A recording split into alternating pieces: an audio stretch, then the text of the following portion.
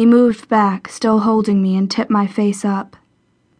My heart stopped for a second as his lips met mine, warm and reassuring.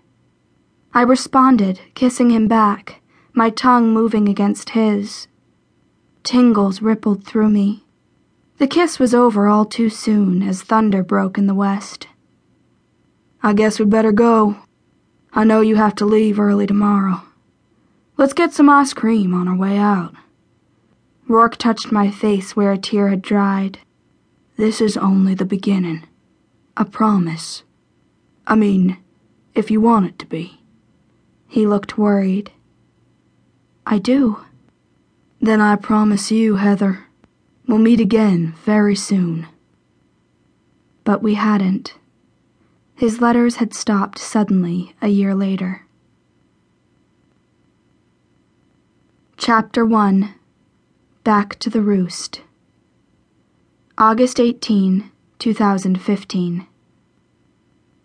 I drove up to Pelican House in my silver Prius, a far cry from the old Toyota I had driven when I was here years before, during the summer of Rourke. That's how I always thought of it in my mind, anyway. I knew Aunt Ruby wouldn't be coming out to greet me. She was quite ill and on hospice now. Esophageal cancer had beaten her, it seemed, though she had fought valiantly for over a year. She had called, wanting to see me desperately. I had needed a change. I had all but begged her to let me stay with her. I studied the house. It was worse for the wear now. I could tell repairs hadn't been done.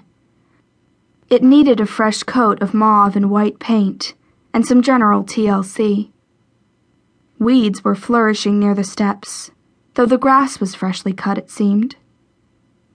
I recalled Aunt Ruby's words to me when I had asked to stay with her for a bit, to get my bearings again. Philly was out of the question. I had quit my job 2 days before her call came. You can do more than that, dear. The house is yours when I pass. I had cried then, alarming and upsetting her. Leaving Philadelphia would be easy. All of my worst memories were there. It was not carrying them with me that was proving to be tough. I climbed out of the car, hauling my few suitcases with me. Let me get those. I jumped, lost in my own reverie. I dropped the bags. Thanks. And who are you? The man smiled slightly, his mouth closed. Landon Wallace. I'm the caretaker here. Your aunt hired me a month ago when it got to where she couldn't do much around the place. There's a lot of work that needs to be done now, so I live in and help with whatever's needed. I have a room on the second floor. I see. I studied him. No woman could miss that he was handsome, broadly built but graceful in the economy of his movements. He was in his late 40s, most likely, and his hair was full and longish, caramel brown in the dying sunlight of the day. I caught my breath when he turned his face as he gathered up my bags. A scar ran down the left side of his face that marred its olive tone with lighter pinkish patches. It looked like an injury from a fire. I hoped he hadn't heard my sharp intake of breath. I'm sure you do. His tone was scathing, a rebuke for my reaction.